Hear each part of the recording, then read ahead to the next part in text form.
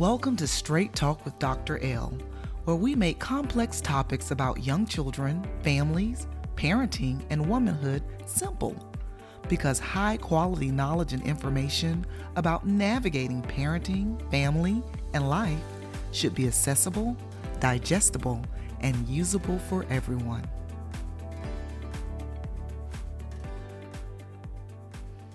Hello, good people. Welcome to Straight Talk with Dr. L. Today, we are going to discuss the value of play.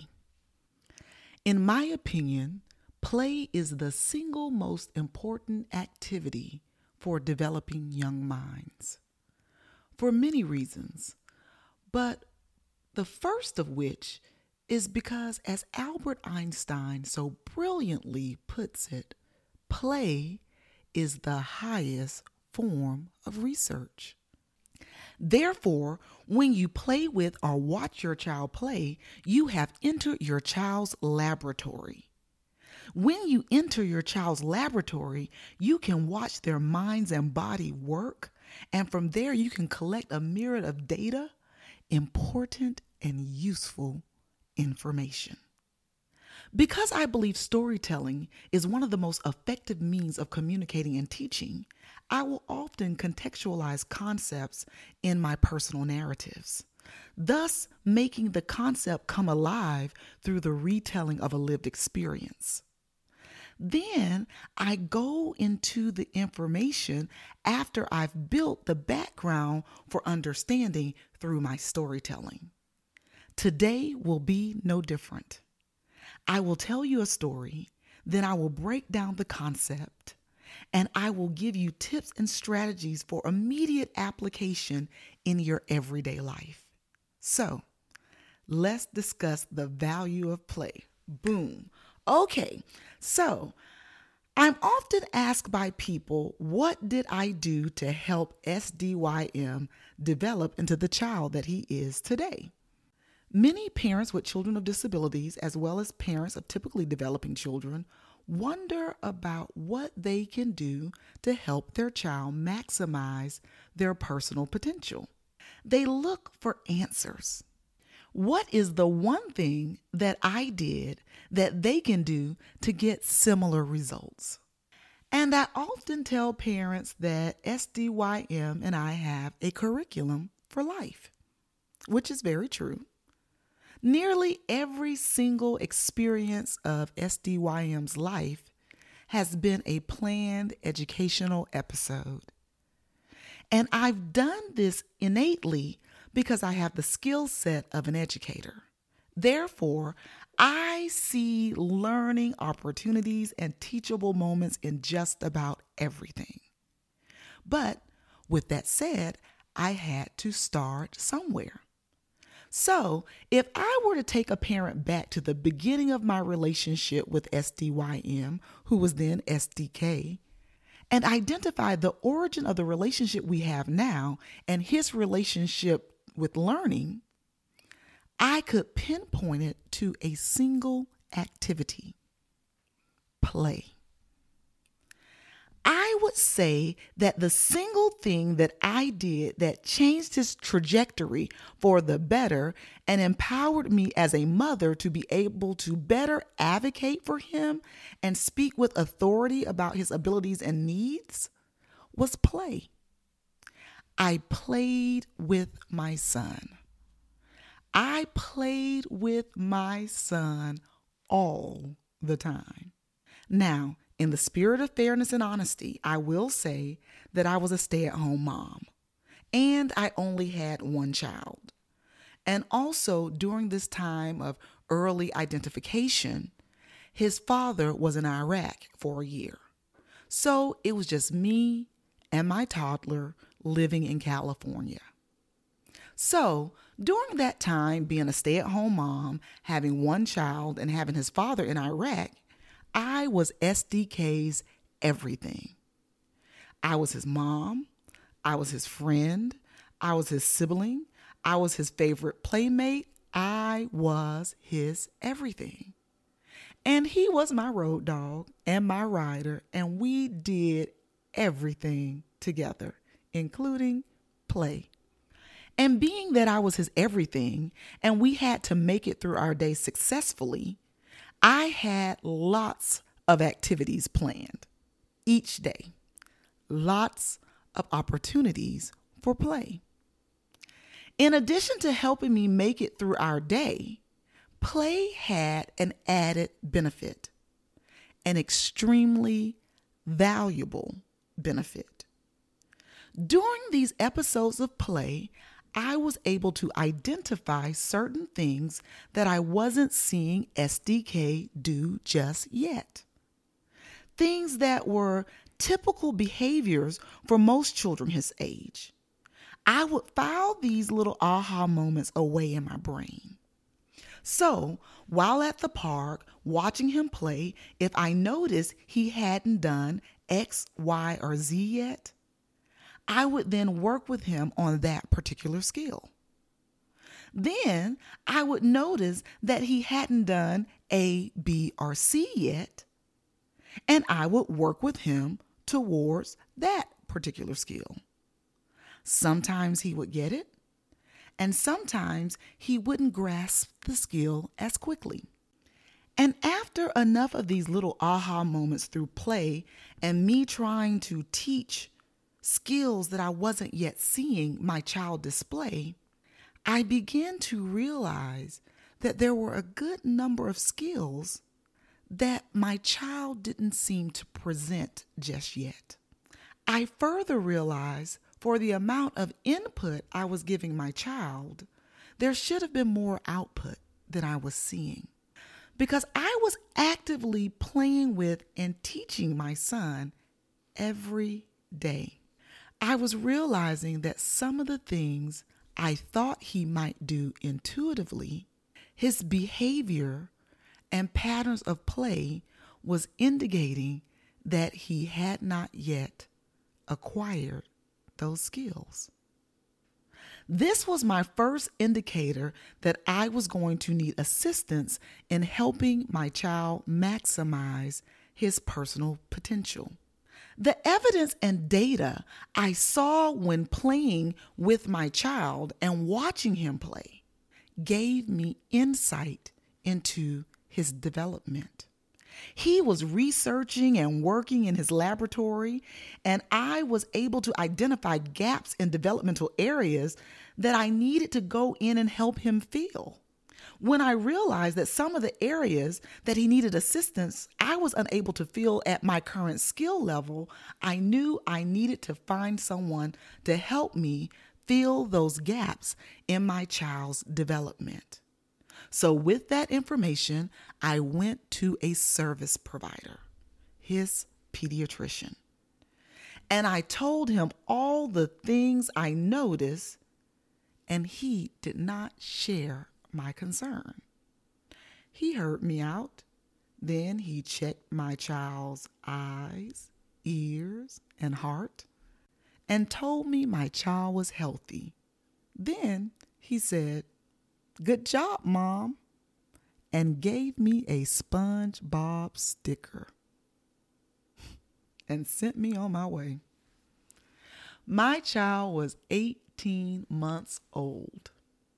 Now, I left that doctor's office that day, angry, confused, and feeling marginalized. I was also afraid for my child. I knew something was going on and I had not been heard. And I was his advocate, so I needed to be heard.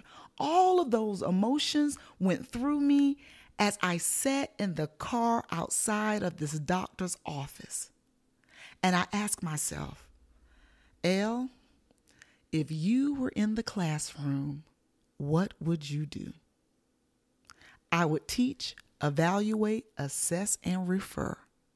Now, I did not have that infrastructure at home, so I had to create it. So when I got home, I did what my child does best. We played.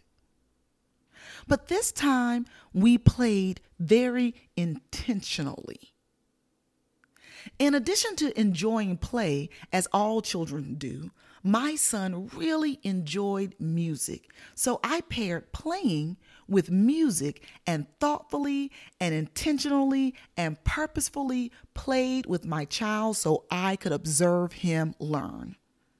As I observed my child learn, I wrote down very deliberate notes about what I saw my child doing in his laboratory of play. I took those very deliberate notes back to my son's pediatrician and I said, this is what I'm seeing. This is what I'm not seeing yet. These are my concerns. I was speaking in absolutes this time because I had collected data through observation of play. And with those deliberate notes that I gathered from watching my son play, I was able to get a referral to a speech pathologist. And that began my dance with service providers. And additionally, that first curriculum that I developed on my living room floor with my child to teach, evaluate, assess, and refer him later became my company, KinderJam. Once I realized as a teacher with my skill set, I had not been heard by a service provider, I realized that other parents may experience the same thing. So KinderJam started out as a parent engagement program on military installations. Its purpose was to give parents the opportunity to deliberately play with their children so they could see how their children learn and best articulate their children's needs to service providers.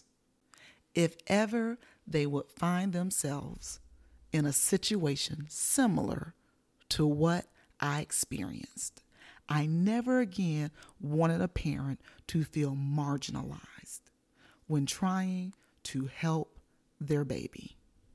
Now, because I believe that play gives information, it is rooted in me. I believe that children are their most natural selves when they play.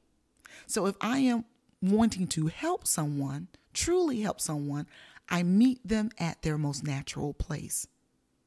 So in consideration to this firm belief in play, once my son was diagnosed with autism spectrum disorder, as a family, we selected to engage in floor time therapy instead of the extremely popular ABA therapy. Floor time therapy was developed over 40 years ago by a child psychiatrist named Dr. Stanley Greenspan. Now, in floor time, it is a relationship-based therapy for children with autism. The intervention is called floor time because the parents get down on the floor with the child and play and interact with the child at the child's level. The long and short of it is you step into the child's world and you teach from the inside out. My child is 13 years old, and till this day, I still consider the 6 key milestones of floor time when engaging with my son. Floor time aims to help children reach these 6 key milestones that contribute to emotional and intellectual growth. And those 6 milestones are 1, self-regulation and interest in the world. 2, intimacy or engagement in relationships. 3, two-way communication. 4, complex communication. 5, emotional ideas. And lastly, 6, emotional thinking. All of that good stuff that I just listed can be developed through play. So you can say with 100% certainty that Dr. L is sipping on the play Kool-Aid. So 5 years later, when I opened a preschool of my own, I most certainly made it a play-based curriculum. In our preschool, we service children between the ages of 2.5 and 3.5 years old. By the time I opened the preschool program, my son was a big kid, so I didn't have much opportunity to play with young children. The preschool had very capable teachers who worked directly with the children, and I spent my time working directly with the teachers to ensure they had the tools, skills, and information needed to be effective facilitators of learning for our children. Well, one day, near the beginning of this past preschool year, I got a call telling me that my lead teacher was ill. Therefore, I needed to go in and teach our children because the teacher was going to be out for several weeks. Now, mind you, I work in early childhood education, but I work with adult learners, equipping them to work best with young children and their families. It had been many years since I'd been on the floor with preschoolers every day. Needless to say, I took my vitamins before I went in because working with young children is a high energy job. Day one, I went in with my lead teacher's lesson plans. I greeted the parents. After we were done with our morning routine, we went in and did some exploratory play. I rang the bell. We met on the carpet for our morning meeting. We did calendar time. We sung some songs. We read a book and all that good preschool stuff. After which, it was time to ring the bell to make the choo-choo train line to head outside for outdoor play. Easily the most exciting time during a preschool day. Well, second to snack. Once the children were outside and they were in their most natural environment, their play laboratories, they began working diligently doing the research that children do when they play. And I had the opportunity to observe the children. During play and the observations that happen during play, I am able to get to know the children better. The first thing I noticed was a little girl who had been quite quiet during exploratory play and also during morning meeting, except when we were singing the songs. Now, I noticed that during outdoor play, she was also quite quiet. So I asked one of the assistant teachers for more information about the child. I learned from the assistant teacher that the child sings often and recites nursery rhymes, but really doesn't use words to express her independent thoughts just yet. With that information, I instructed the teacher to start taking notes on the child, collecting data.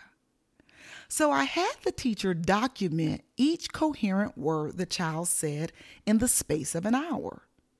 I instructed the teacher to do that for the duration of the 3-hour preschool day, and then over the course of several weeks. Fast forward several weeks later, we worked with the parent to procure speech and language services for the child. I was alerted to this potential need by watching the child play. That first day of outdoor play, I also noticed a little guy that my teachers reported that they had to offer redirection to often. But on this day, I had the opportunity to watch him for myself in his laboratory to better understand his thought process and personality. I noticed that he had an affinity for a yellow Tonka truck. He did not appear to feel the need to play with other children. He appeared to really love and enjoy playing with the yellow Tonka truck alone.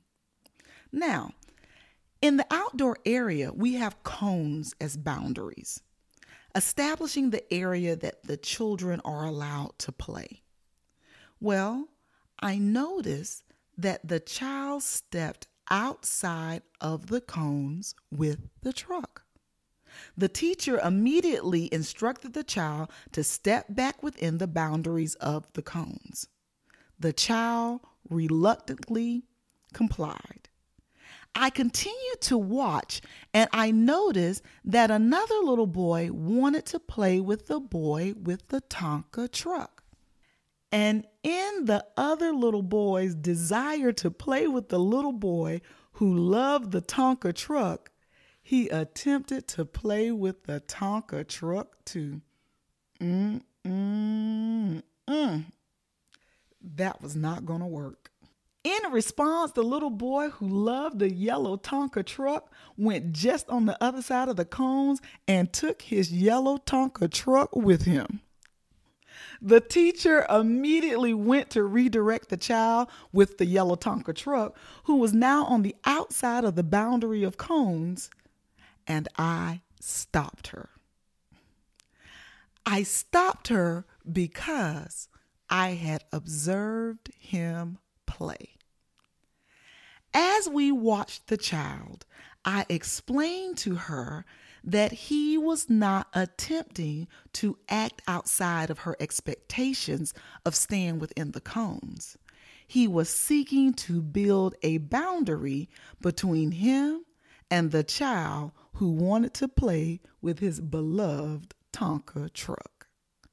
Therefore, in order to keep him safely within the boundaries of the cones, she would need to establish a boundary for him within the cones that allowed him to play with his beloved Tonka truck without feeling as though it would be taken from him.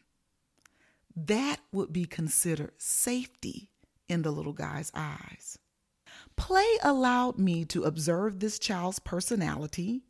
It allowed me to see an antecedent to his behavior, therefore giving me an explanation for his behavior and thus enabling us to give him a relevant consequence.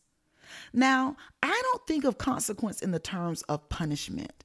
I think of consequences as results for behaviors. We were able to provide a relevant consequence to the behavior that he showed us based on understanding the antecedent of the behavior, which was he didn't want his Tonka truck taken. So we help him establish a boundary around the Tonka truck using his words. I want to play with the Tonka truck by myself. That is his right, and we help him execute it in a healthy way. We provided the other child with a truck, and the two boys played in parallel. We not only learned something about the child, but we were also able to keep him safe, both physically and emotionally. Once the child's personalities and needs were identified and met, the child flourished for the remainder of the year and eventually became a positive leader in the learning environment. And once again, I fell in love with play. Because to my core, I'm a researcher. And what play does for you as a parent is it allows you to be a researcher too. A researcher on your most favorite subject in the whole wide world, your child. Now that we have seen the value of play in action, let's discuss some of the explicit benefits and values of play. While there are countless valuable benefits to play, today I'm going to identify 5. Value number 1. Observation of play can assist you in identifying your child's developmental needs. Remember in our podcast episode, The Power of Words, we talked about instead of enumerating what your child isn't doing well or isn't doing yet, focus on the lesson. Well, play and the observation of play is what will allow you to identify what your child isn't doing well or isn't doing yet. So you can identify your child's developmental needs, then focus on the lesson needed to help your child procure those skills. As you work to help your child procure these skills, try your best to make the lessons fun and engaging and taught in the spirit of play, hands-on activities, and real-life experiences. For example, if you're working on number sense and counting, put the flashcards away and count the number of jumps your child does when you're playing a jumping game. Or let your child count and place the apples in the bag while shopping in the produce section at the grocery store. Make a game out of it. Make it your thing. For more ideas about playing with your child to help develop skills, you can put cdc.gov developmental milestones in your search engine and find a wealth of information about identifying developmental milestones and the play you can initiate with your child at various ages and stages of growth and development. That leads us right into value number 2. Observation of play can help you inform and collaborate with service providers. Now that you know the developmental milestones because you've gone to cdc.gov and you are engaging in play and the observation of play with your child, you are equipped to have conversations with service providers about concrete things that your child is doing or isn't doing yet. So, when your doctor asks you about milestones or what your child is doing at your regular doctor's visit, you are able to pull from data that you have collected while playing with your child.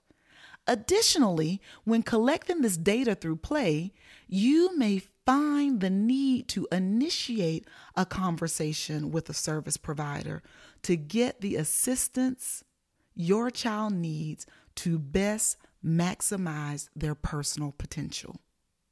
To assist you in this, you can print out the CDC's milestone checklist or download the Milestone Tracker app, both of which are found on the website. These tools will help you keep track of your child's development and give you a place to take notes about the things you are observing. Then, if you decide that your child needs additional assistance, you have solid documentation that you can provide to service providers as you advocate for your child's needs. Now, that's some good stuff right there. Now, let's move on to value number 3. Engaging in play supports your child's social emotional development. First and most important, when engaging in play with your child, you are forming secure bonds of attachment through time spent together. You're creating memories that will last a lifetime for both of you. Play provides the opportunity for you to give your child affirming words as they work through new skills. It gives you the opportunity to give hugs and kiss boo-boos immediately when they have had occurrences that are emotional or physically uncomfortable, thus reaffirming that you are there for them always. I can't say enough about the closeness that comes with play. Just think, when you as an adult have a friend that shows interest in the things that you do, you feel loved. As a child, if my thing is play and you show interest in the things that I do, I feel loved. Playing with your child is another expression of love. Now, value number 4. Play assists children in developing problem-solving skills. Another one of my absolute favorite things in the world is watching children tinker. Tinkering is genius in the making. If you want to watch the scientific process from start to finish, watch a child tinker. By definition, tinkering is the act of adjusting or working with something in an experimental way, essentially trying to figure it out. Now, when watching a child tinker, You will see them make an observation. You can see their brains ask a question. You can see them come to a testable explanation or hypothesis and then make a prediction based on that hypothesis and test it out. And then they repeat this over and over again. Just natural born scientists, natural born problem solvers in their most natural laboratory play. Boom, honey, that is good stuff right there. I love me some play. And finally, value number 5. Play provides practice for children to live and work in a diverse and cooperative society. One of the main reasons we teach problem-solving skills to children is to help them develop decision-making skills when it comes to themselves and engaging with others. Through pretend play and games, children simulate real-life activities. They get to practice working with other children who are different than they are. And in time, when they grow up, they will work with adults who are different than they are. Additionally, children are learning together to work to solve those problems. Essentially, what we want them to be able to do as adults, work together within a diverse and cooperative society to solve problems and find solutions to make the world a better place. Now, all of that happens during play. If you want to see some real life ingenuity and working togetherness, watch children in a dramatic play area in an early childhood education environment. They will assign roles, they will assign tasks, a leader will emerge, a dictator will be overthrown, an objective will be developed. They will work together to achieve that objective. Now, the rules may change several times throughout the course of that dramatic playtime, but that holds true for adults. The rules change throughout life, and we have to be flexible, use our village, and roll with it. And just think, all of that we can learn in kindergarten while playing.